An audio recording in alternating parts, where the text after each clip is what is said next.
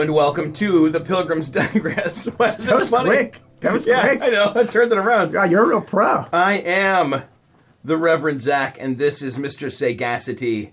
We are here to digress upon. That's not right. I keep having preposition troubles. We're going to digress concerning. Once you get to a certain age, I hear that's all that ever happens.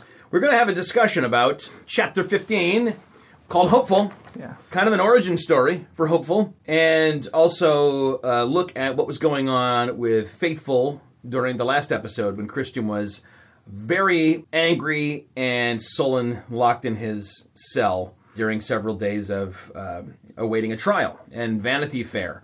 So, initially, my goal was to start out by talking about where we deviated a bit from the original Bunyan classic, The Pilgrim's Progress.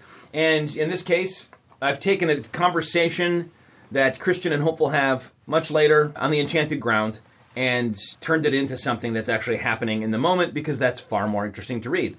No one told Bunyan that 20-some-odd pages of just dialogue between two characters where nothing is happening is fun to read. Well, in podcast form, it would just be the sound of footsteps while they talk, and there's enough of that already in this podcast.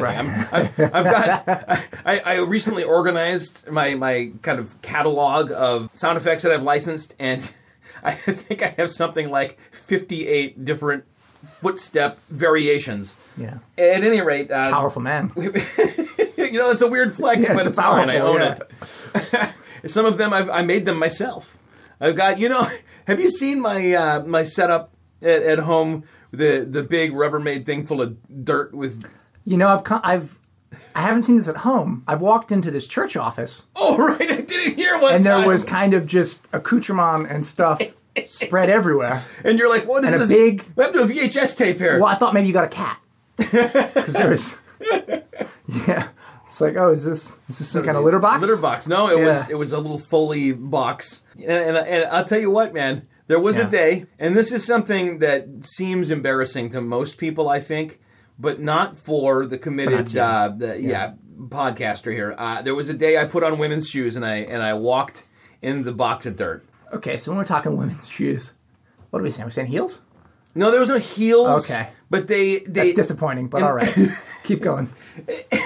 And, this could segue us into the actual content, but Wanton walks beside Faithful along the road up toward the gate, and I'm like, well, you have to have two sets of footprints, and then one of them has to be, like, littler and somehow lighter. Yeah. I thought lighter, You thought lighter. I should have brought the whole thing and a lot of soundproofing up to where I have that Iron Gym pull-up bar thing, and I could have, held some of my weight off of it, but I don't think that would have translated onto this VHS tape anyway. The pilot VHS tape was for grass, by the way. So grass sounds. Oh, I remember that. Yeah. You're hearing jokes, but I admire your dedication. It is something else, buddy. I admire it too. So that's one thing, and then the other is I felt like Faithful had some scores left to settle, especially since when he catches up with Christian, he talks about two main things that are still vexing him. And one is that he doesn't know if he fully escaped this woman Wanton. Yeah. And the other is that when Adam the First grabbed him and yanked on him, something inside of him was pulled away. Yeah. And so I figure in the same way that Christ was in the garden, I assume, and I think many people read the Bible assume that when it says that from the initial temptation, Satan left him for an opportune time, until an opportune time, that the opportune time was probably Gethsemane, where he's sweating blood and he's really coming face to face with what's about to happen. And for Faithful, it seemed like a similar thing might happen, where the enemy would say, oh, you're at your weakest, I could maybe break you. There's a chance to get out of this. There's a chance to be distracted from it, all this stuff. And I listened to it again after it was locked in, and I thought, is there a chance that this could be interpreted as Faithful reaching sinless perfection, where he defeats the Adam in him and knows that he'll never have to deal with him again? I mean, I didn't intend that. Yeah, I think that there's a part of Faithful that knows that he's going to die. That was what I intended for it to be. Yeah, and I think there's a part of it that knows that he's going to die, not only for Christ, but kind of for Christian, because Christian can't. Right. Christian can't. He's going to stand up and make this trial about him. Yeah. I'm gonna take this because, and this kind of I think plays into one of his other sins, which is this manly man kind of thing that I have a book that tells you that's a virtue, not a sin, buddy. Well, less of a. No, I'm good. I don't need that. I don't need that garbage in my life. It's gonna end up back on your shelves. Oh. Yeah. Or worse. For all you know, it's in your house now. That's what I'm saying. I know it's not. I know. I could put my hands on it. Have you taken it? No, I'm just saying I could. All right. Well. I see your keys. I know where your car is. Uh-huh. Yeah. If it's still in there. Anyway, I'm sorry. I digress from our digression. How dare you? So one of the things is that he's self-reliant. Yeah, he has this attack that kind of gets levied at him where, well, this is a sissy's religion. Real men aren't meek. Real men aren't like Christ at all. Right. And that's in our culture to the point where you could write a book called Gentle Jesus, Meek and Mild, and people can freak out on it. Yeah, but this is kind of to the credit. No, I am that guy. I can take this. I can do this. I can do this for my friend. This is true love that one would give. Yeah, lay down his life for his friends. I'll do it. Obviously, we're not saying that being manly is sinful. No. We're saying that confidence in the flesh and be the version of manliness that says well, Pilgrim, I've got to, everything's on my shoulders. Yeah. That's true religion.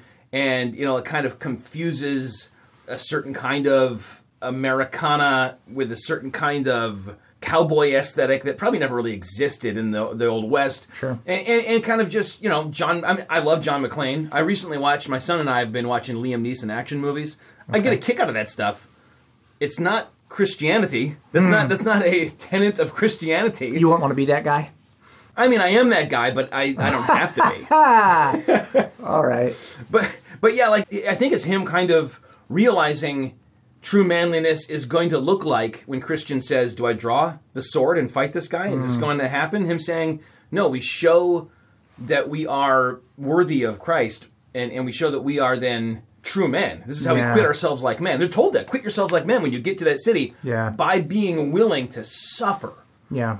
And he's now willing to suffer. And so, I think, and I'm glad that you grabbed right onto that he knows he's going to die. Like Paul, I'm being poured out like a drink offering, and I know the time of my departure is close at hand. Well, like Peter, right? I mean, in 2 Peter 1, he knows he's going to die because Christ Jesus told me I'm going to die. Mm-hmm. And the last thing that I want to do with my life is to make sure that you can easily recall the gospel of Jesus Christ. After my exodus, exodus. After I'm gone. Yep. That's the focus of real men at the end of their lives, I think. Peter goes on that same journey then. From real man is you draw the sword and swing at heads to I need to make sure you're taken care of spiritually as I go and die. So he knows there's not going to be an opportunity for him again to have to face down this. He won the battle, and I didn't have a trouble saying he kind of defeated his demons here by the power of Jesus, because it's all done by God's power working through him. It's God who works to will and to work, and that's what's happening here. And then at the end, just filling in some gaps of what caused the big earthquake that opened the door for Christian to get out. Sure. It was Hopeful's big confession of his faith. And standing up to somebody. Because I didn't really belabor it, but the idea is that this guy was everybody's punchline, everybody's, A jester, right? He's a complete fool. He's everyone's fool. Yeah, he's a joke. Yeah. So he's now standing up to someone, no, I'm not wearing this coat as a gag. I belong to Jesus, and that's a great way to start out your journey, I think. And I think there's also a beauty of just bringing one pilgrim's journey to an end, and then another journey begins, and they met together. The blood of the martyrs here truly is the seeds of the church. Yeah. And it's not just going to be him, by the way. It says in Bunyan's work, going into the next chapter, that there are several others, many others. They're going to take their time, he says, but they'll be coming after us. This had an effect. This had an impact. All right, cool. Let's look at these many texts, and hey, look at these sweet sheets. Look at these sweet sheets. I did the indents of the scriptures. Yeah. That's, that's quality craftsmanship. Dude, I'll say. You can bring that home with you if you want when we're done. Gee, thanks, pal. So we're going to be looking at texts that are cited in these footnotes in a conversation between Christian and Hopeful. So sometimes the person who said the thing in the episode will not be the person who said it in Bunyan's original work, but we're not going to dwell on that. We're just going to get from a statement to the text and discuss these things. So the first big conversation between Hopeful and Faithful about, why are you willing to die, etc. Faithful immediately points the spotlight back on Hopeful, and it's essentially like, why don't you have anything you're willing to die for? Yeah. And very quickly finds that this guy, surprisingly, perhaps, because he seems like such a goof all the time, has struggled spiritually, has tried to find ways to ease his conscience and stem the spiritual suffering during times of conviction. So he goes right to, I've thrown myself into the things of the fair, the amusements of the fair, and Faithful says, I think I'm not telling you anything new, that all of those things, not only are they useless, you know that they only scratch the itch for a moment, but they will eventually lead you to perdition and destruction. The text there is 1 Timothy 6, verse 9. But those who desire to be rich fall into temptation, into snares, into many senseless and harmful desires that plunge people into ruin and destruction. He didn't say he desired to be rich, but I guess there's some overlap here. It's a similar idea, because the amusements that come with being wealthy are often the goal. Yeah. Right? They have that Instagram lifestyle of Well, and yacht the point, I think, in a lot of, sinful desire towards being rich is to be able to be your own God, right? I no longer need to pray for food. I can buy my own food. I no longer need to grovel or ask or this or that. I can, fund my own godhood in a way. That's the sense that I get from a lot of really, really rich gaudiness, is that you look at it and you go, okay, yeah, what you're doing is you're looking for a way to obtain all of those amusements anyways. So I think there's a lot of connecting tissue between looking for these fleeting, falling, dying escapisms in this life and then being rich so that you can afford all of the, fleeting, flying, dying escapisms. If you're a self-contained unit, then you don't worry about standing before someone else because you are self-sufficient. And anything you want, you can just apply to those longings for an immediate sense of relief. In the moment, if I feel like I'm getting older and life is getting shorter and judgment is coming sooner, I can just be like, oh, look, another shiny thing. Or call Radio City Music Hall and buy out the 11 o'clock show. We're going to the movies. I don't know what that is. So a reference to Annie. Like The Orphan? Yeah, it's like the movie from the 80s. Wow. Yeah, it's deep cut, buddy. That's some kind of cut. Does it cut deep for you? Is it convicting? Dude, it means nothing to me. Okay, well, there you go. So Faithful lists all of the things that he used to do before his conversion. Originally, that was Hopeful's list of sins, but I wanted to point out they're similar. Like, Faithful is like the guy you don't want to tangle with. Hopeful's the guy that everybody pushes around, but both of them were doing the same thing. Yeah. Outwardly, they can be very different, but inwardly, all of their satisfaction is fleshly. It's all amusements. And so he lists his sins, and these are very much, in order, the same sins that Bunyan struggled with, that he relates in Grace Abounding to the Chief of Sinners, his own kind of autobiography, spiritual autobiography. And the reference given in the Scriptures, which is another list of similar sins, is Galatians 5:19 to 21. Mr. Sagacity has just pointed out that, that the coat I'm wearing is making a lot of noise. I'm going to take it off. I have it on because our boiler at the church is not working. Yeah. And so I just don't want you to hate yourself. Yeah. No, thanks for looking out for me, man. It's off. Galatians 5:19 through 21. Now the works of the flesh are evident: sexual immorality, impurity, sensuality, idolatry, sorcery, enmity, strife, jealousy, fits of anger, rivalries, dissensions, divisions, envy, drunkenness, orgies, and things like these. I warn you, as I warned you before, that those who do such things will not inherit the kingdom of God.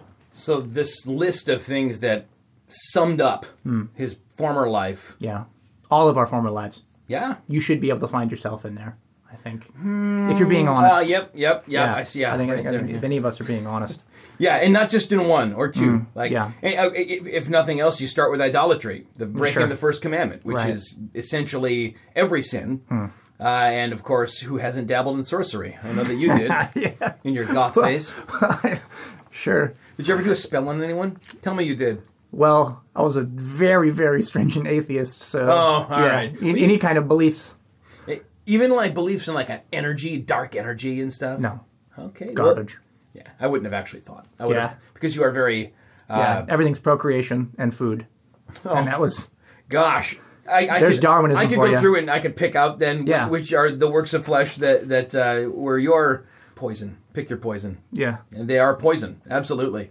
So these things are the very things that are supposed to lift you up, right? We need to get you out of the house, man. You're just sitting at home feeling sorry for yourself. Let's go out and get drunk. Let's go out and get a girl for you to hook up with or a guy. Let's go out and, whatever. Or let's get real angry at people. That feels good. Talk rivalries. Like, have you ever noticed, maybe it's just me, but like talking crap about people can raise your mood really quick, and then it has such a gross aftertaste and like such a bad after feeling that brings you back down so much harder. I think that's true if I have to meet the person. If it's like a politician or something. Well, I mean, certainly politicians aren't really You probably earned it. But, no, yeah, I mean, it's all of this stuff is done to draw us away and to get us to not feel that natural thing in all of our, the bottom of all of our hearts, which is we are fallen people. We are fallen sinners. We know that there are holes in our affections that we are trying to fill with trash and garbage because we look up at the throne and we see ourselves sitting in it. It's a very malnourishing sight. It isn't satisfy, it doesn't fill at all. So, you gotta do whatever you can to kind of give a shine to that, make that look better, make that feel better for a particular moment, but it goes away. It goes away. You need something more extreme next time, or you need something more next time, or you need more people to pay attention to you, to worship you, and then you end up where the world kind of always ends up, which is a bunch of people worshiping themselves as things around them get worse and worse. Because people are focused on themselves. Fiddling, as Rome burns, right? The fiddling is the amusement. It's the. It reminds me of like every Western from the '90s, where like everything got gritty and realistic, and they're like, "This isn't your white hat, black hat Western." Hey, you're the expert. Oh man, I am. You have no idea. I'm drowning here. Yeah. Well, every one of these, there was like a very pretty young lady who was hooked on laudanum. What's that? It's like an opiate, I believe. It's like a drug that you'd be prescribed by like a shady, frontier town doctor who would say, "Here, just have a little of this, a little of this," and they would. and they would they sip it at this laudanum, and it would just kind of their eyes would go vacant, and before long they're just like junkies. Oh no! But they've got this thing that in the moment, what do I want? I want my laudanum, and in very kind of over the top '90s fashion, there'd be like these really melodramatic kind of transformations from the very vital, beautiful woman who's, the girl of the action lead. And then suddenly she's... It's like a timepiece heroine, kind of. Yeah. Well, yeah. So I could have said heroin, I suppose. That's what I'm familiar with. I don't know. That's a real thing now. I don't know why my mind went to laudanum and the and the frontier doctors. I think never had a good experience with a frontier doctor myself. I think because the over-the-top thing... I don't know. Hold on. Why'd you call me on that, man? We're doing a deep dive into Zach today. Yeah. No, it was beautiful. I did enjoy that. I learned something.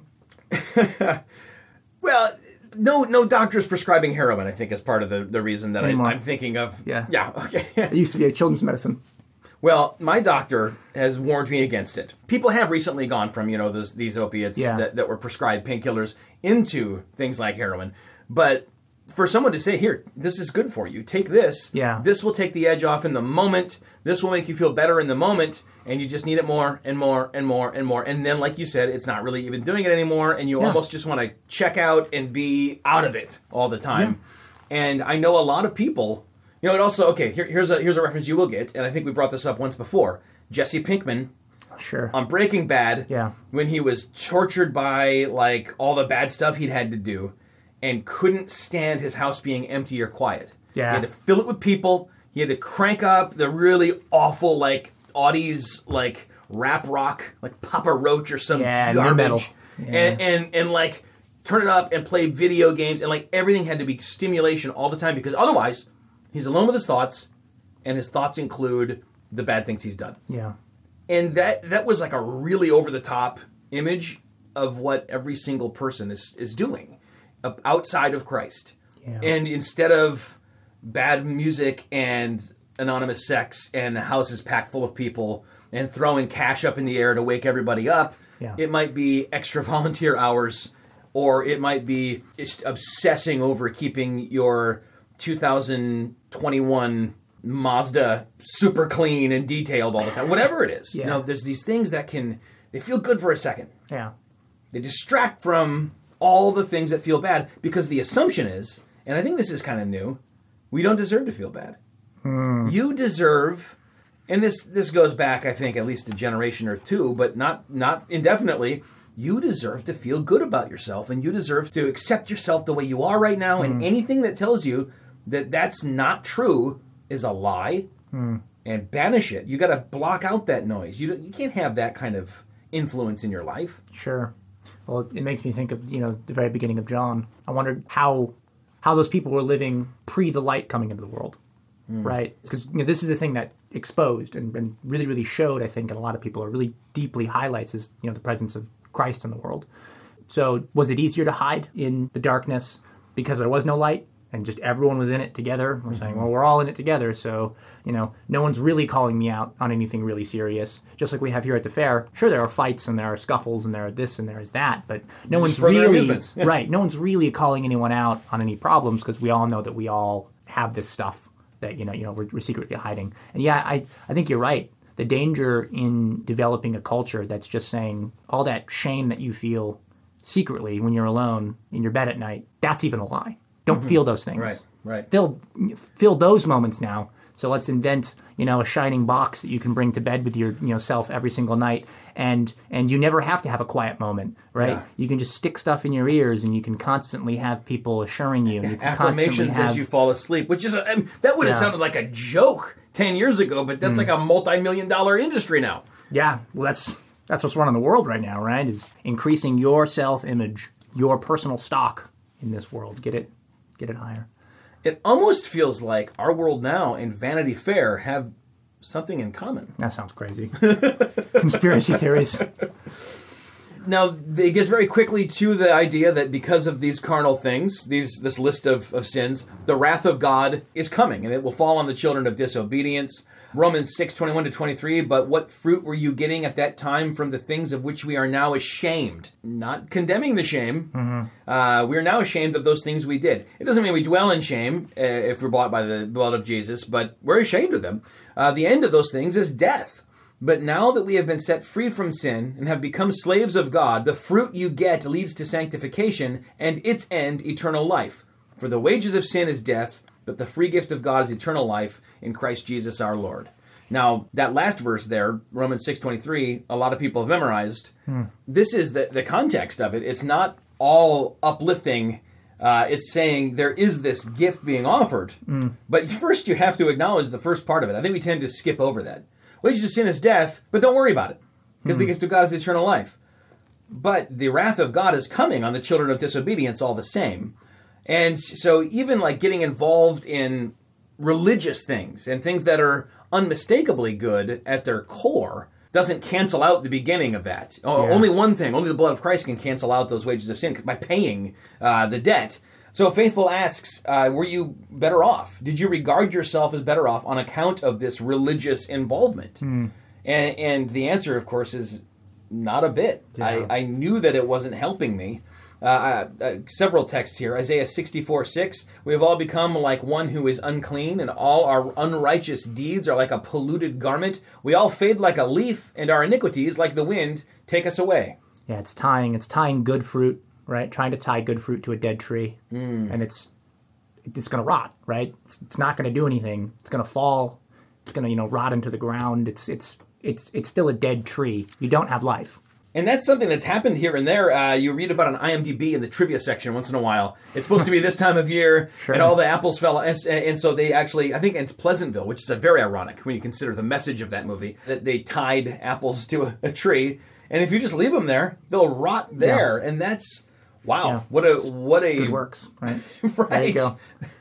That's a picture. That's a fitting picture. And Luke 17:10. So you also, when you have done all that you were commanded, say, we are unworthy servants. We have only done what was our duty. That's a teaching of Christ, and that drum's not often beaten even in the church. That there's an awful lot people do, and in the back of their mind, it's crediting them something. It's earning them upward a little bit. Yeah. But even if you could do it perfectly, you've just done what you already owed him. Yeah. That's what Faithful really emphasizes, I think, here. I think that this is a really important message that really needs to be communicated to people when we are saving them, that it's not about good works. It's not about bettering your life. It's not about just doing the Christian things. There's real hard truths that kind of need to be swallowed and dealt with inside of ourselves first. And that is these realities that when he comes back to them the second time, or maybe it was the third time, Faithful says, well, actually, I'll add something to that because you've actually continued to sin. Right, yeah. You're not just working off a debt. You've actually continued to build onto that debt. So it's still not good enough.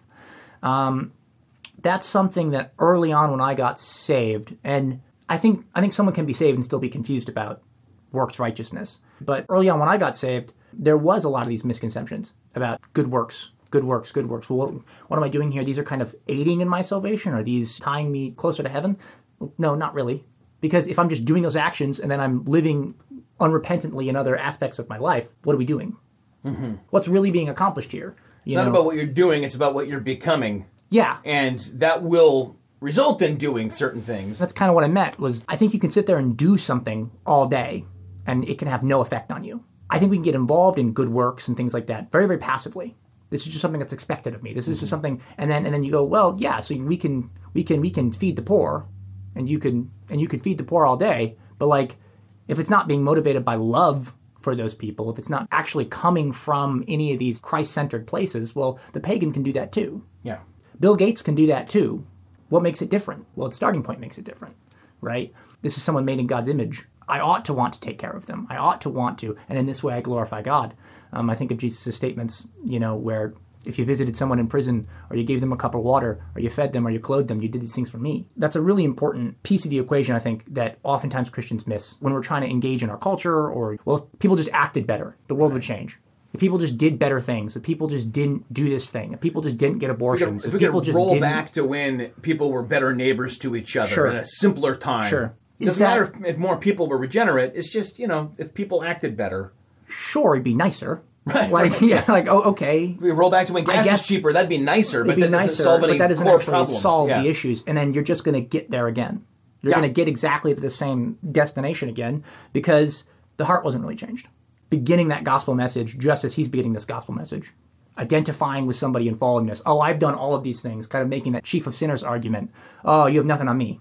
Yeah. You're junior varsity sinner guy. I can do it. Paul, the chief of sinners, who wrote most of the New Testament, he's done. We've all been there, and such we were before Christ. You referenced the shopkeeper analogy. I think that's kind of the core of his interaction with Faithful. The first part, which is when he says, basically, if you run yourself 100 pounds into the shopkeeper's debt, then you just start, you fall into a better job, and you can pay for everything as you go, and you think, oh, I'm all set with him. No, you're not. Yeah. In this case, the shopkeeper will probably sue him and have the debtor imprisoned until he pays the debt in full. And Galatians 3:10 is the reference, for all who rely on works of the law are under a curse, for it is written, cursed be everyone who does not abide by all things written in the book of the law and do them, which is the same text that is announced from the top of a hill morality. When evangelist says, if what I have said is true, let heaven bear witness, and here comes this voice. I think this whole idea also very much borrows from Jesus. Another Mount, the Sermon on the Mount, which it's a text that several things on the Sermon on the Mount, people have either tried to say, don't spiritualize that, you're wrecking it, and go look at the Sermon on the Plain. It's all very practical teaching, but I don't know how anyone misses a spiritual teaching here. From Matthew 5. You want to read those 5 verses? You have heard that it was said to those of old, you shall not murder, and whoever murders will be liable to judgment. But I say to you that everyone who is angry with his brother will be liable to judgment. Whoever insults his brother will be liable to the council, and whoever says you fool will be liable to the hell of fire. So, if you are offering your gift at the altar, and there remember that your brother has something against you, leave your gift there before the altar and go. First be reconciled to your brother, and then come and offer your gift. Come to terms quickly with your accuser while you are going with him to court, lest your accuser hand you over to the judge, and the judge to the guard, and you be put to prison. Truly I say to you, you will never get out until you have paid the last penny. So there's obviously stuff there that is about interpersonal relationships and not hating someone in your heart or condemning them in your heart. Not calling them either moros, which means, like empty-headed, or raka, which means kind of, empty of value. But then when it gets into this thing of being reconciled on the way with your accuser, from the very beginning, I mean, we have commentary about this being a picture of salvation. You're on the road now. You're going to arrive at the bar. Right. And there is a debt owed. And if you don't come to terms along the way, you will be thrown in the debtor's prison. And you won't get out until the last penny is paid. It's such a dumb system. Every time, it's frequently used as a metaphor for salvation. Yeah. But if you throw someone in prison, unless they're able to option the story of their life to, some kind of Palestinian lifetime. How are they going to make money in order to pay you back? No, so they'd have to send out, to family and friends and basically put out markers to anybody. If you pay to get me out of prison, I will be indebted to you. I will serve you, and you can. What a good reason not to do it. Realizing the end of it, though, is one of those things where you go, oh, okay, well, that's a better reason to not do it. If I know that this action leads to crucifixion, am I going to do it? It's going to be way harder. And then, as you mentioned, the next day he says, oh, yeah, I could have gone further with that. Yeah. Because those 100 pounds, A, you probably have interest growing on it because you've borrowed from him. And then, B, every day, even he says the best day I ever had of self-reformation, I sinned enough to send me to hell forever. And so I'm piling on, 100 pounds becomes 200, 300, even while I think I'm paying as I go.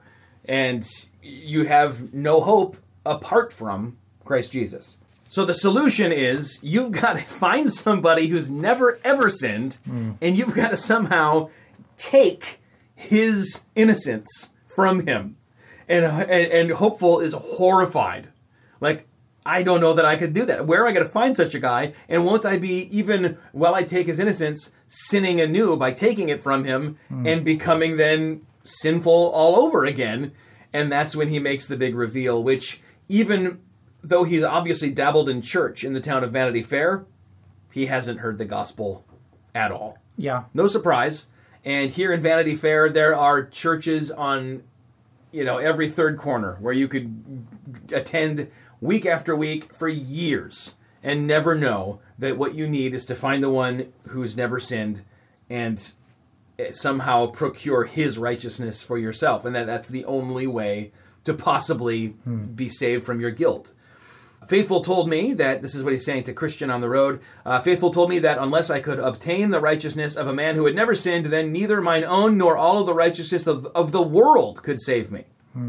And crazily enough, instead of going to Galatians or Ephesians or Romans, we get a little Job 25 dropped in here. It's that puritanical flex. Yes, I can find a more obscure reference. But I love those. Yeah. Because it's a reminder that this scarlet thread of substitution and blood...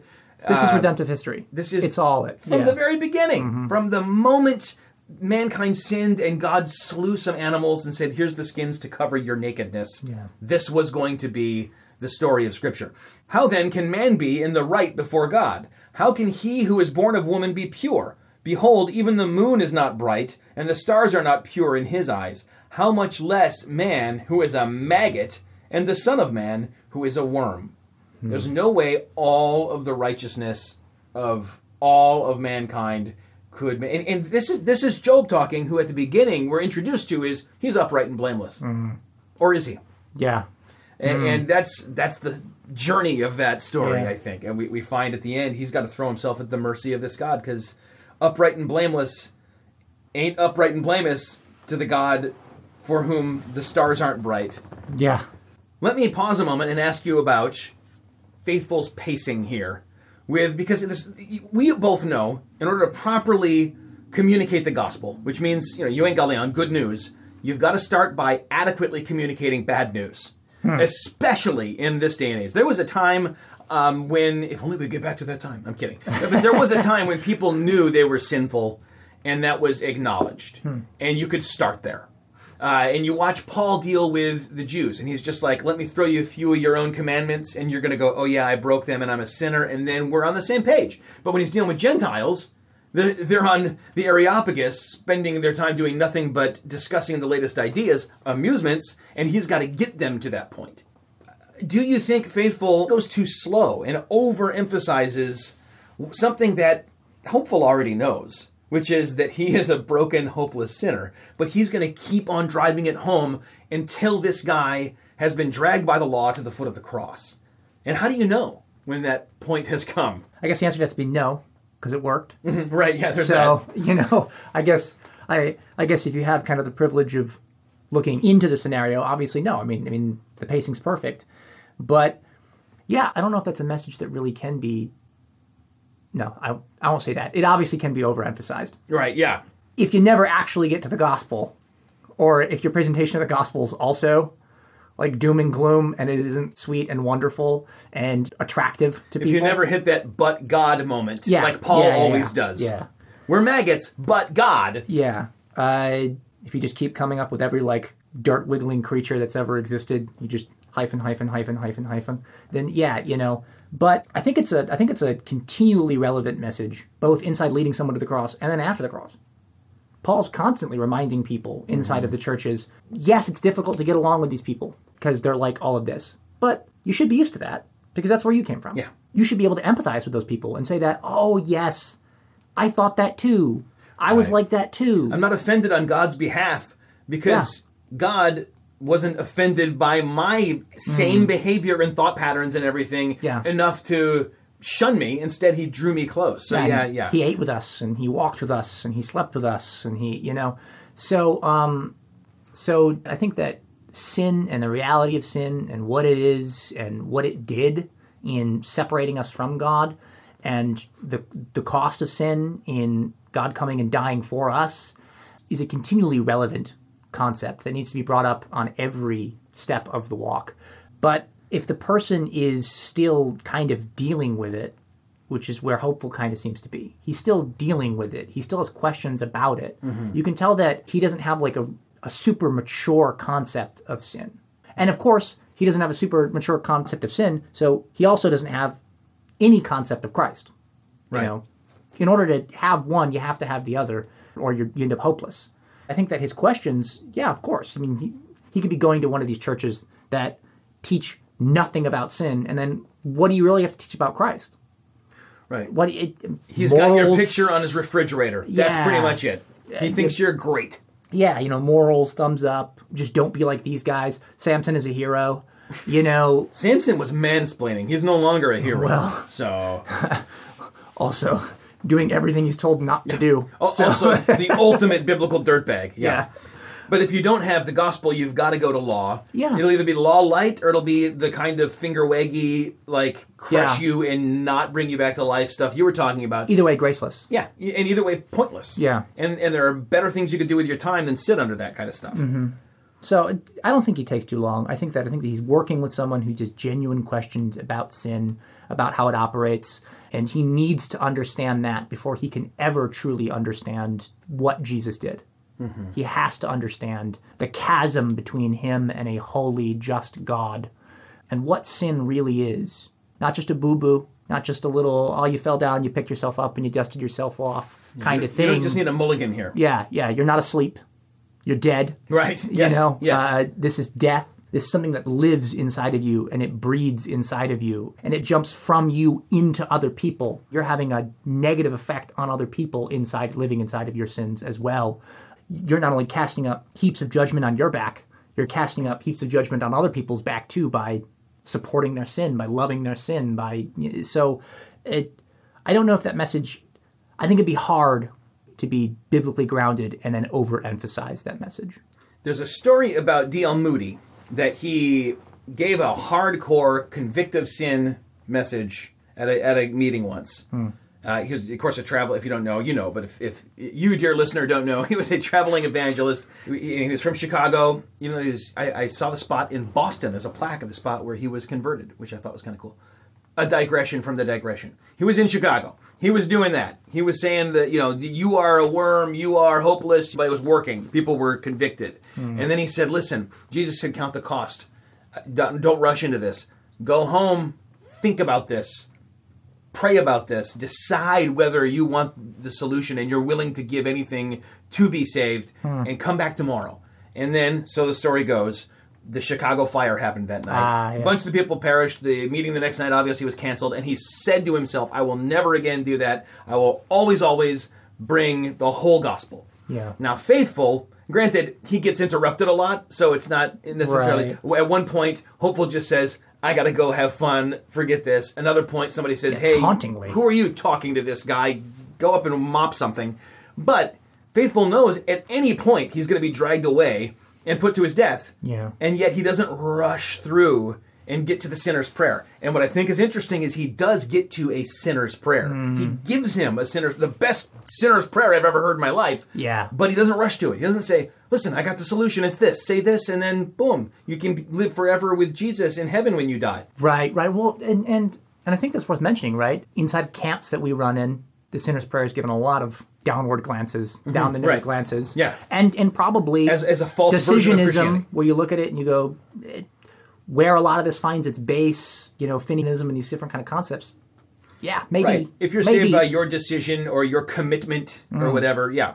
Well, especially when you look at the statistics and you see how many of those people stayed Christians or stayed in churches at all, abysmal. Right. But this isn't like Hopeful went to a 2-hour rally, was presented with the gospel, had an emotional reaction because people around him were emotional, and then made a decision in a moment, right? I mean, he's spending days working through this, and he has to keep going back into the environment, right? He has to keep going back into the environment that he found pleasurable, have a conversation, then go back to the environment that he found pleasurable. Yeah. And every single time it's less and less and less until he gets to the point where he goes, well, I didn't have a good time because of you. It's your fault. Yes.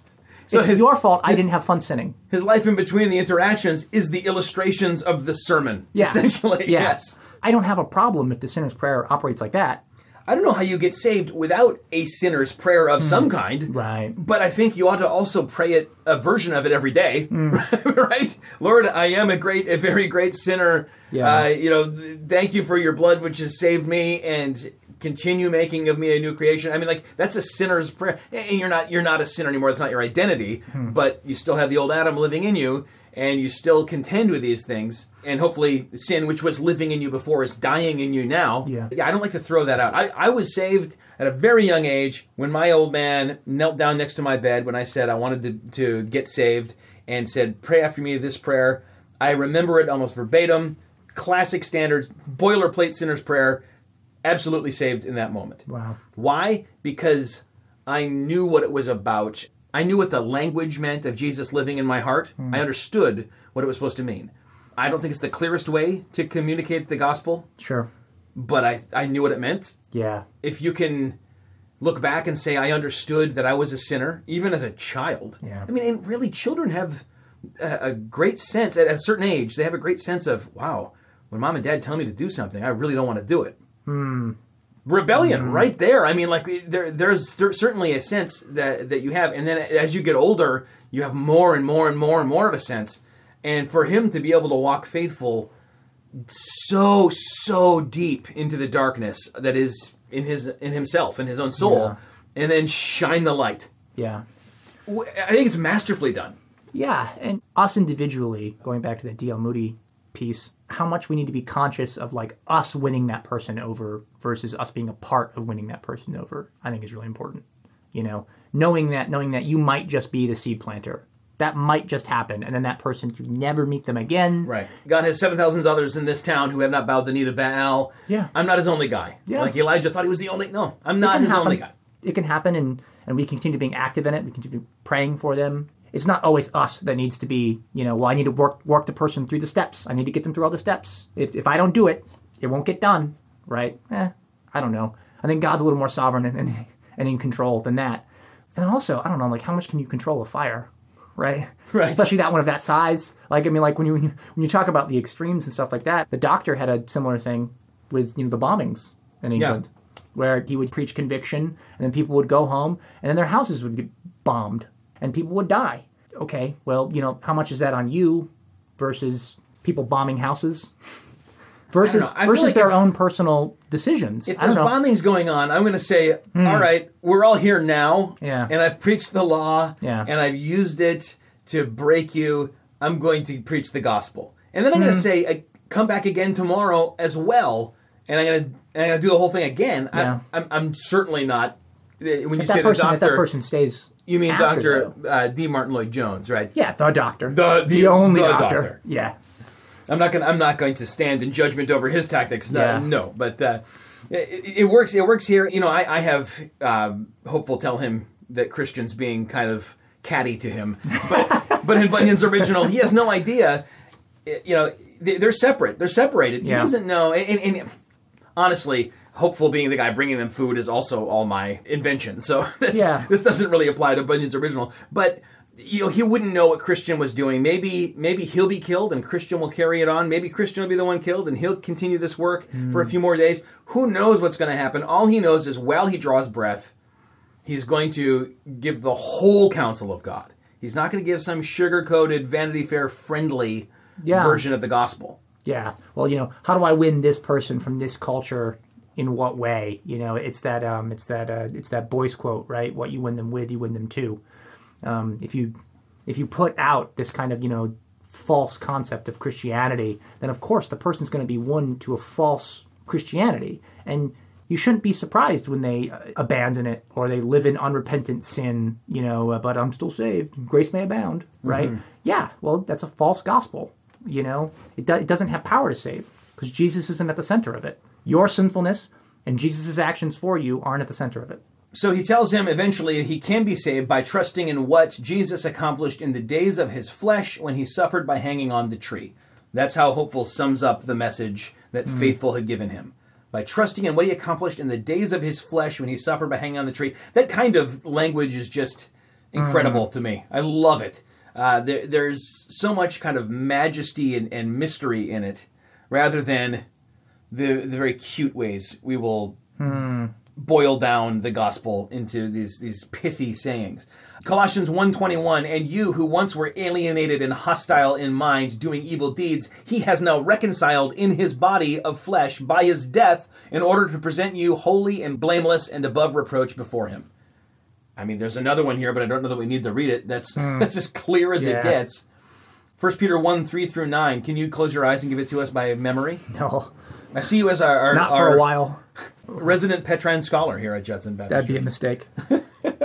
Blessed be the God and Father of our Lord Jesus Christ. According to his great mercy, he has caused us to be born again to a living hope through the resurrection of Jesus Christ from the dead, to an inheritance that is imperishable, undefiled, and unfading, kept in heaven for you, who by God's power are being guarded through faith for a salvation ready to be revealed in the last time.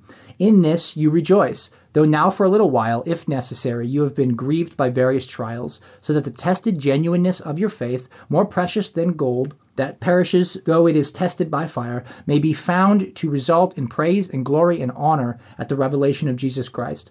Though you have not seen him, you love him. Though you do not now see him, you believe in him and rejoice with joy that is inexpressible and filled with glory, obtaining the outcome of your faith, the salvation of your souls. Ultimately, I think in those few words, trusting in what he accomplished in the days of his flesh when he suffered by hanging on the tree is the gospel. I mean, minus the resurrection, which he's also going necessary. To explain. Right, but yeah.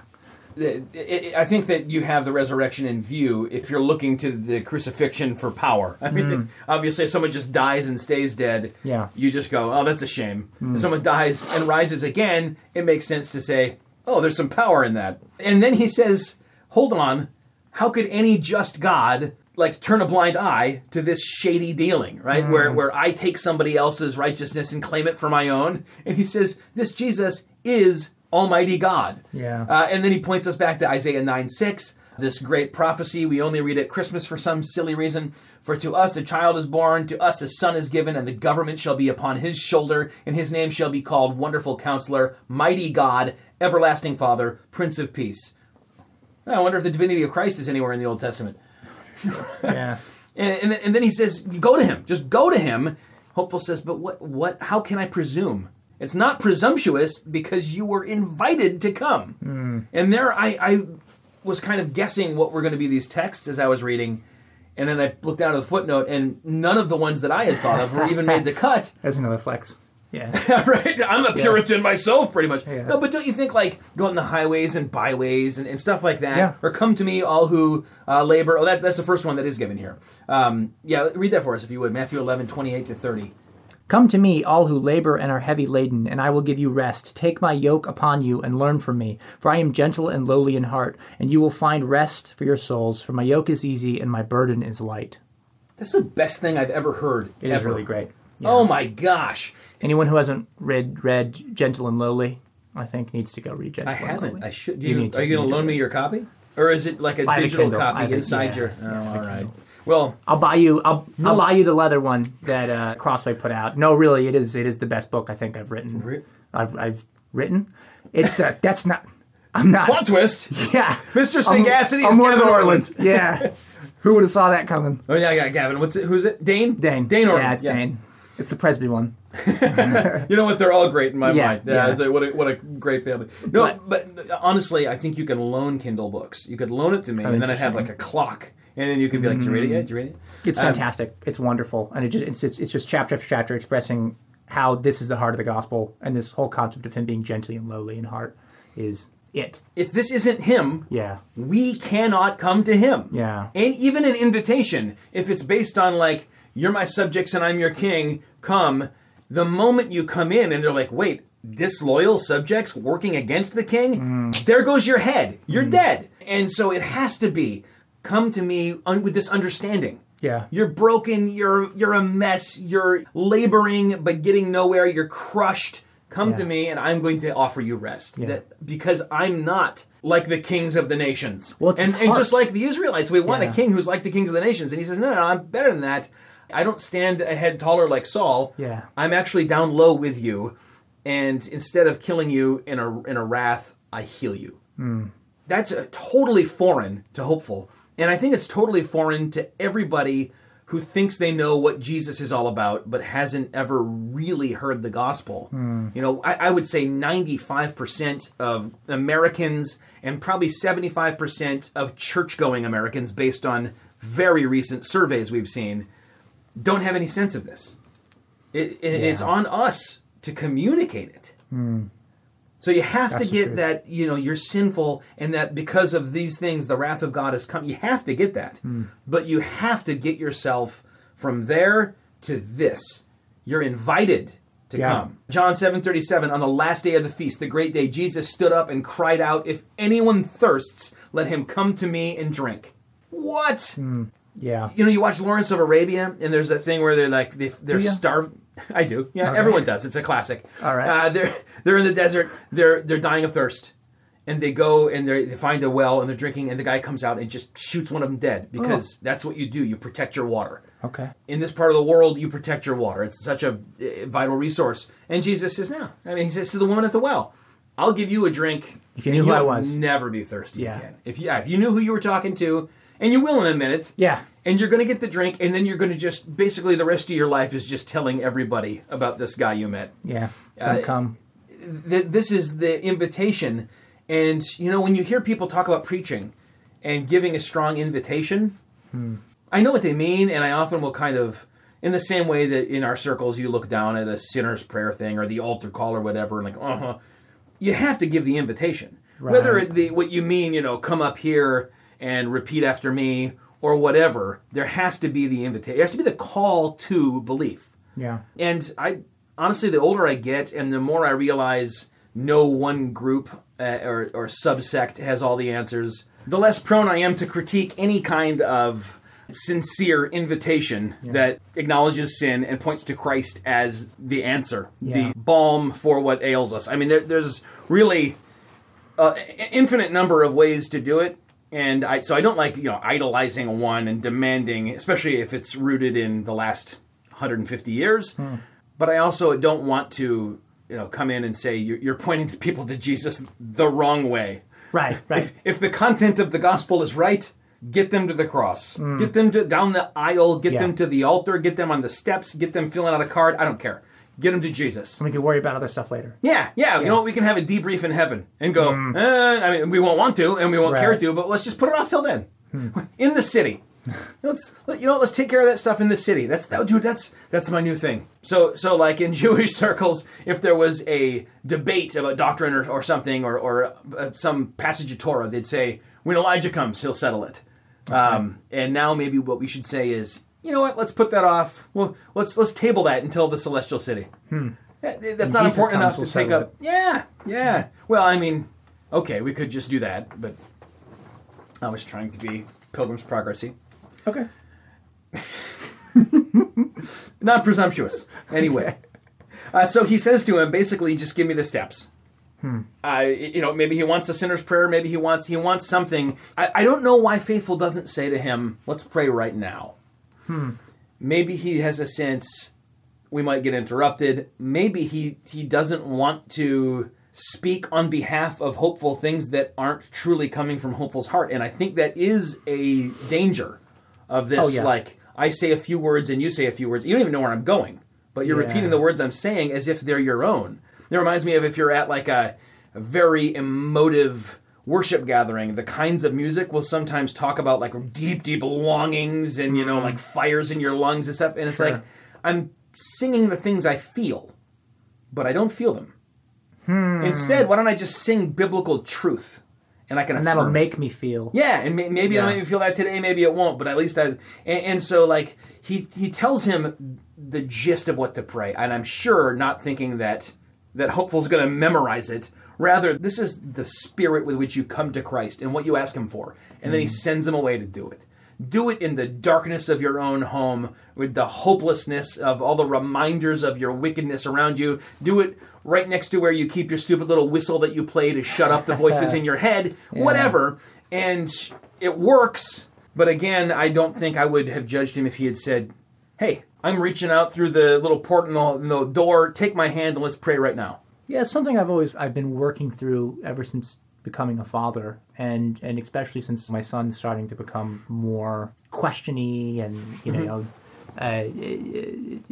knowledgeable about faith is I don't want to pray things for you, right? I still want to teach you how to pray though. I still want to teach you doctrine in ways that you can understand it. I still want to, hopefully, his mother and I lead you to Christ, but I don't want to take every step for you. Right. This isn't what this is. So, finding that balance between allowing that person to kind of find their own way, but you're right there with them, helping them find their own way. It's complex. It's going to be more genuine if he has to go home at night and wrestle with it and deal with it and seek after the Lord on his own. Pleading for him to show me Jesus. Yeah. And I think it's harder to genuinely plead around other people. Yeah, you have a sense of how you look to them. That's a good point. When you're alone in that prayer closet, for the Puritans, when you're alone in that prayer closet and you can really just pour out your soul to the Almighty in groans and whines, in unintelligible words that he understands that others might not, what it really looks like to plead after God. It's messy. And, I think for certain people, especially those who are coming into faith later on in life, like me, it was filled with tears, and it was filled with emotion, and it was filled with hating certain feelings that are occurring inside of your body. That's not something I want to do in public. That's not something I want to necessarily do in front of somebody else. So it was more beneficial to kind of have the person that led me to faith explain the concepts to me. And then, this is of course after years and years and years after faithfully presenting the gospel to me, and have me deal with a lot of the stuff though on my own, in private. So I think that there's an element there too, where he's coming from some pretty wicked, dark stuff, probably, that I don't want to talk about with another person. Right. I just want to share with God, and he already knows, and I know that. He's not going to shock Faithful, but he he doesn't need to confess to Faithful. Yeah. All of these things. I've always been critical of the, not to pile further on kind of revivalism, but of the every head bowed, every eye closed, raise your hand. Yes, I see that hand, as if that guy seeing the hand matters. Christ sees hand. But I've always thought, why aren't you every eye open, every head up? You've got to be ready not to be ashamed of him before men. This is the safest place, right? It's you're in a religious meeting. But maybe that's kind of what they're trying to do in its purest form, is to create this situation where it's you coming to God. Yeah. And I think then what you'd need to do is either one, give some space for people to pour out their own hearts, not in your words. Yeah. Or two, have preached the gospel that you're going to have them pray so explicitly that they can know before you start, yes, I accept what he just said, and everything he tells me to pray, even if it's a few words at a time, I am on board. Yeah. One or the other is going to get you there. Or, there's the liturgical approach to things where you say, we're all taking this journey slow together. Yeah. I'll tell you what, there are 3 people in my nuclear family, and I'm the only one who could tell you when I was saved, like a date. My wife was raised in the Lutheran church. My son was raised in a Baptist church. I know when he was baptized. Right. I don't know when he put his faith in Jesus, because from infancy, like Timothy, he was taught the gospel, and I don't remember him ever saying, oh, I believe it now. He's very good at articulating the Christian faith. It's his, not mine. I have asked him, what do you think about this or that or whatever? And he has views on things that are his own, but I don't know for sure when that happened. And I think that's okay. He has wrestled with things, and my wife growing up undoubtedly had questions. She went through a catechism class before she was confirmed, and she said a lot of the people in that class went up there because their parents said to, and they sat on the chancel, and the minister asked questions, and they didn't answer any of them. And then at the end, they got the certificate, and they got confirmed in the church. She said, I asked that guy so many hard questions. He would sigh when I'd raise my hand, but I knew what I believed when I came through it. Yeah. So, again, this journey, it's like there's a beautiful stained glass window in our sanctuary, which is the cross, and then all these winding blue lines going all throughout, and they all converge on the cross. Yeah. And it's a picture of how Jesus is the only way, but there's an infinite number of ways to get to the cross, and God in his sovereignty is working these things out. And I'm for all of them. I'm pro every one of the ways that gets you to the foot of the cross to receive salvation. The instructions he's given are rather vague, and I think by design. Hopeful says, I asked him what I must do when I came to Christ, and Faithful told me that I must first fall to my knees and plead with all of my heart and soul that the Father would reveal him to me. One of the texts that is footnoted here is Jeremiah 29, 12 and 13.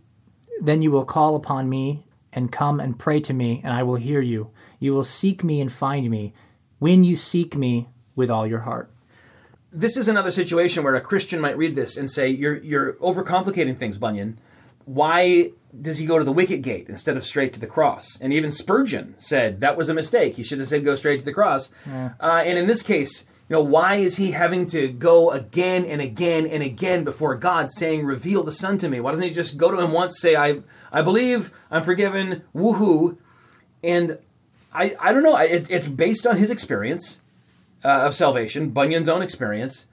And a passage like the one you just read, I mean, if we have to seek him and seek after him, he's not far from you, Paul said. Reach out, and seek the Lord while he may be found. It doesn't mean there's no effort that has to go into seeking him. It doesn't mean your flesh isn't going to get in your way, and your rebellious will isn't going to trip you up on purpose, and the enemy is not going to confuse things and distract you. It may be a bit of a journey. That's the whole point of this whole story. It's a big, long journey, and sometimes it's hard to get started. Do you find it odd that Hopeful says, I tried and tried and tried again, and it took some time before God actually did answer this prayer, when it seems like the prayer we always tell people, you can assume God will answer it instantly?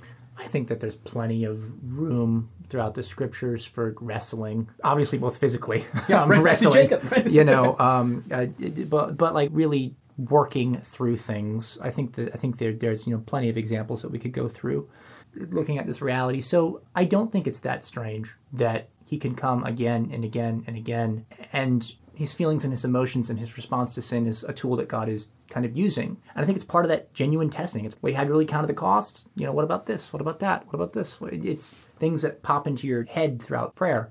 Well, no, that doesn't matter. I'm willing to give that up. I'm willing to give this up. I'm willing to, no longer go here or watch this or do this. And then to not walk away satisfied with an answer every single time we pray, I think is part of it. It's part of this trusting aspect of Christianity. This is hope. Sure, the thing that we're hoping in we don't see, but also, we don't see God's hand moving all of the time necessarily either. And it's still, well, are you still hoping though? Is it still, this faith in this thing unseen? So I don't think that that's that odd. And obviously, he's going to walk away from this a really, really tried and true, knowing what he believes Christian.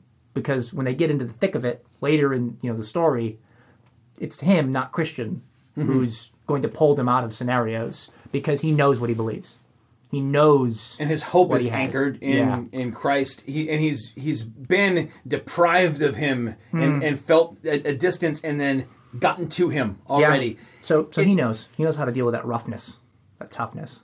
It's almost too a little bit like Faithful not just dumping the whole gospel on him at once, and you go, hold on a minute, what if he doesn't have the chance to hear the rest of the gospel? Yeah. This idea of, you could say, well, why doesn't God just immediately say, oh, you came to me and you want some of what I'm selling? Oh, no one else has come to my restaurant in days, so here. No, he says, keep pursuing. Let's see, do you truly want to take up a cross, leave everything behind, and follow me, likely to death? Right. And if you're willing to try once and go, he didn't answer, I'm done. Right. Or are you willing to camp out on the front porch there and keep on pursuing him until indeed he does answer you? Is Peter willing to keep saying that he loves him? Yeah. Despite getting hurt. The version that I'm using is edited by Dr. Horner, and he points out when he says, after all these times of going to him and not having this prayer answered, that the Father would reveal the Son, one day I was particularly sad.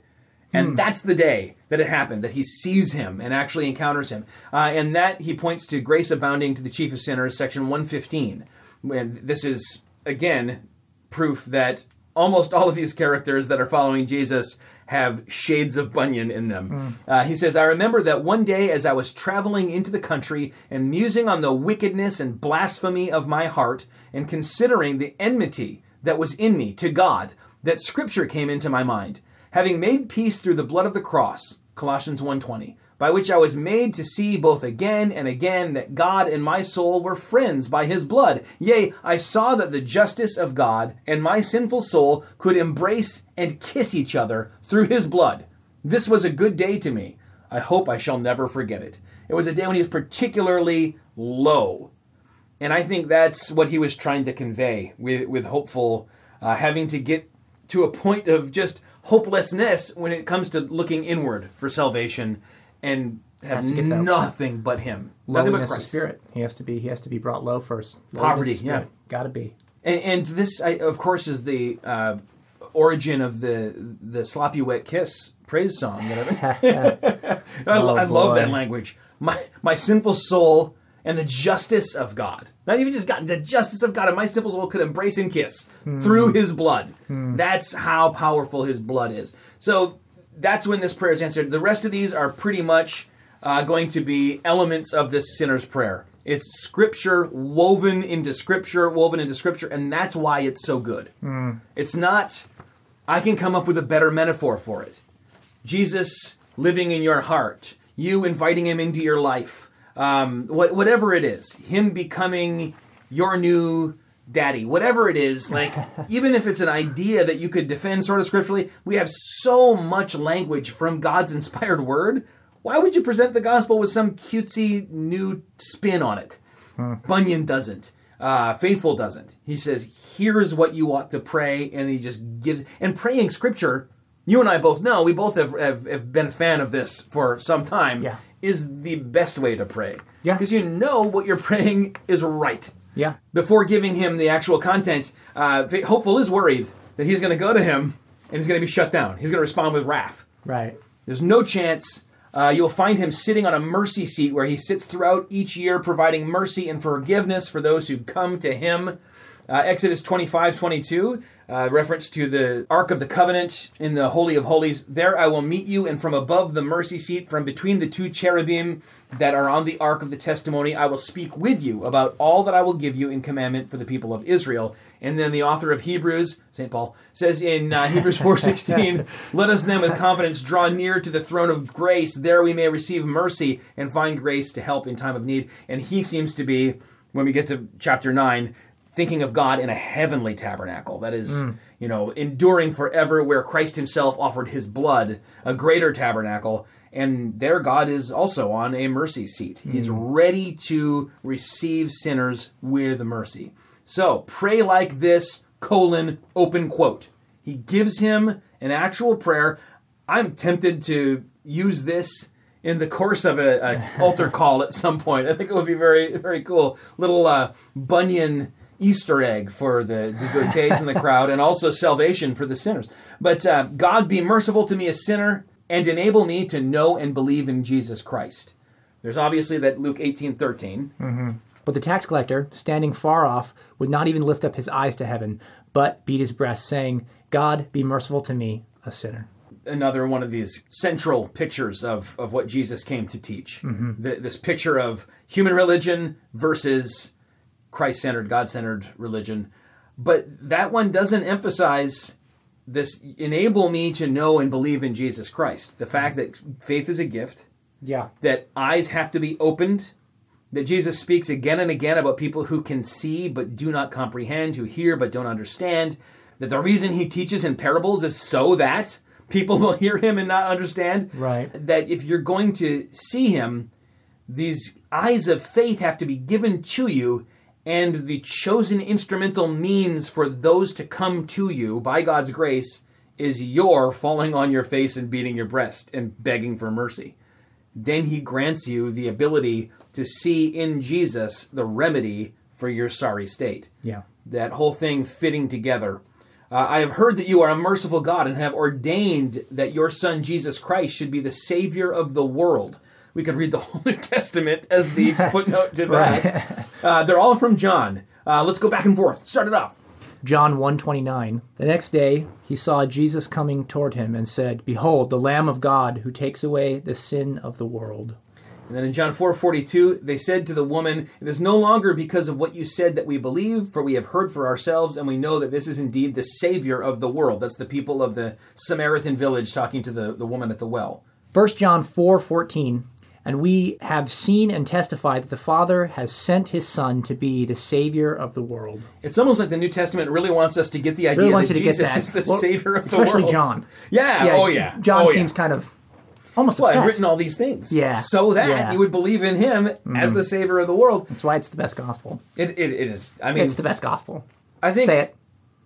John and Luke together. Oh. Jean-Luc. Lost me. All four of them are good. Oh, they're all really, So, yeah. solid reads. Solid, yeah. 4 stars. 5 stars. 5 out of 5. It depends on how many stars are in the system, yeah. Yeah. If it's 5, I give it 5. 6 even. Extra star. Bonus star for being written by God. It's nice of you. So there's a little more to the prayer, but that's the gist of it. So I continued praying until the Father revealed his Son to me. And the scripture given there is Matthew 11:27. All things have been handed over to me by my Father, and no one knows the Son except the Father, and no one knows the Father except the Son, and anyone to whom the Son chooses to reveal him. So there is a absolute reliance on God to even show us our need for our absolute reliance on God. Yeah. That's a beautiful thing. It's not going to fly well with most Westerners today, but that's okay. Well, yeah, the gospel message is also not going to fly well with most people alive today. Right, So, or most people alive Ever. anywhere. Yeah, but the notion of being helpless. Yeah. It doesn't sit well. And of course, we think about people who, don't contribute anything to society or leech off people or are users or whatever. And the scriptures rebuke that approach to life. If a man will not work, he will not eat, that sort of thing. We're not talking about being completely reliant on other people because you're lazy. We're talking about that poverty of spirit, understanding spiritually. You have to say, I can't do any of the work that gets me from the pit to out of the pit. The harder I try to climb, the slimier I get, and the less progress I make. Yeah. So that was the day then that he sees him, when he was incredibly sad. And he says, I did not see him with my physical eyes, but rather with the eyes of my understanding. And that points us to Ephesians 1:18 and 19. Having the eyes of your hearts enlightened, that you may know what is the hope to which he has called you. What are the riches of his glorious inheritance in the saints? And what is the immeasurable greatness of his power towards us who believe, according to the working of his great might? The eyes of your heart enlightened. And of course, Jesus gave sight to the blind, and that was a picture for us of what he does for us. Just as bringing the dead back from the dead to life was a picture, making the lame walk. All of these things are physical illustrations of what he does for us spiritually. And the words of Jesus are all taken directly from Scripture. Acts 16, the Philippian jailer, what must I do to be saved? Believe on the Lord Jesus Christ and you will be saved. And that's what Jesus says to him, believe on me. And then the rest pretty much comes from John 6, from a few verses there, if you want to read those. Jesus said to them, I am the bread of life. Whoever comes to me shall not hunger, and whoever believes in me shall never thirst. But I said to you that you have seen me and yet do not believe. All that the Father gives me will come to me, and whoever comes to me I will never cast out. I really love that question of what is it, though? What do you mean believe? Mm-hmm. What is it to believe? And Jesus quoting this. It's a really good question. And him saying, oh, so the parallelism here makes me understand coming to you for food and believing in you for drink. They're the same thing. That to desire for your salvation and to run after you is the kind of believing that we're talking about. Not just mental assent. Yeah. Not just signing your name on a dotted line or filling out a card or whatever, or even, going to a church. Yeah, or subscribing to the right confessions. Or the right podcast. Well, that one I think will get you there. But, yeah, you have to actually come to him for what is lacking in you. And that is the kind of believing we're talking about here. And then finally, Hopeful says, for up till that time, no thought had come to my heart that revealed the beauty of Jesus Christ. This is such a common thing for people to be inoculated to the gospel because they have a little knowledge about it. They read a Wikipedia page. Maybe they did a stint in a local church when they were younger. I've got it. I know what you're selling. I don't have any use for it. I think it's for simple-minded people, or I think it's for, people who are easily manipulated by guilt or whatever. But they've never had a thought come into their heart that revealed the beauty of Jesus Christ. They've never really believed and come to him. They truly don't know him. And so there's, like Job says, speaking of things of which they know nothing. Isaiah 33:17, your eyes will behold the king in his beauty. They will see a land that stretches afar. And Spurgeon gave a very famous communion meditation on that text. And how we come to him, just like we come to the table to receive bread and the cup.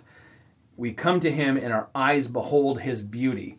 And the king in his beauty, in our case, is a lot different than the king in his beauty for the nations, where he's high and lifted up on a throne, holding a scepter, being fed grapes by beautiful women. Ultimately, our king will be high and lifted up on a throne and on a horse of war, but we encounter him in his beauty, hanging naked on a cross. I like to sum things up with stuff I saw on social media, in 140 characters or less. Ooh. And I saw this great... Triggered. I retweeted this great thing the other day. I don't remember who it was, so I can't attribute it. But it said, Adam and Eve hid behind the tree, naked in shame. Christ hung on a tree, naked for our shame. And I thought, it's a little too cute the way it's put, but that could be the core of a really great sermon. You think about our sin and our shame and all the stuff we do, and how it's easy to look at Adam and Eve and say, you idiots. He created the universe, and he's all-knowing and all-seeing. He's going to see you behind those bushes. You're so dumb. And yet, our inanity, hopeful move of, let me pour myself into all this stuff in order to not have to deal with my sin and shame, is just as dumb, if not dumber. And what we need is to encounter him on his terms, on the cross. Well, the tree we hide behind is Christ on the cross, right? Yeah. That'd be an interesting graphic. Ooh, Have them peeking out from behind the tree. You know who needs to do that? That Full of Eyes guy. You know that guy? No, I have no idea what you're talking about. Fullofeyes.com. You should check that out instead of YouTube Shorts. He sounds like a freak. He's amazing. Really it's from Ezekiel. It's okay. It's I understand. Really cool graphic. You probably saw the one that I often post where it's the cross and you just see Jesus' feet nailed to it. Oh, the serpent. And the serpent is there nailed down, and oh my gosh, there's a bunch of stuff just like that. That's very cool. That seems right up his alley to have Adam and Eve hiding behind the not knowing it. Yeah. But now instead of hiding behind in that promise of Genesis 3:15, they're now hiding behind the better tree. Perhaps you have not ever had a thought come to your heart that reveals the beauty of Jesus Christ. And it may be that, like Hopeful, you're making all these, he talks about his recent amendments, and you're trying to live your best life now. You're trying to do all the good you can, or you're trying just to listen to so many podcasts and watch so many shows and think about so many pointless things that you're out of energy and you don't have anything left for the state of your soul. If that's the case, you need to pray, and pray all the more that the Father will reveal the Son to you. I highly recommend you get into Bunyan's text here and read this again. This is very late in the book, and it's Christian and Hopeful walking over the enchanted ground, talking about his conversion, and there's that prayer there. That'd be the prayer to pray again and again. And if you have found him, don't lose sight of the fact that you are indeed a sinner saved by grace. That the reason that Faithful was able to lead this man to faith is because he had remembered who he used to be, so that he could continually praise God for it. Don't lose sight of that. Stay rooted in the simplicity of the gospel and stay on the narrow way. Thanks for listening. To support this program and for additional content and perks, visit patreon.com/pilgrimsprogress. Make sure you don't miss a beat by subscribing wherever you get your podcasts, and please take a moment to leave us an honest review. This recording, copyright 2022, High and Silver, all rights reserved. Produced by Brad Atchison and Zachary Bartles. Theme music licensed from pond5.com. Scripture quotations are from the ESV Bible, the Holy Bible English Standard Version, copyright 2001 by Crossway, a publishing ministry of Good News Publishers. Used by permission, all rights reserved. For more audio experiences of my fiction, visit www.zacharybartles.com/audio.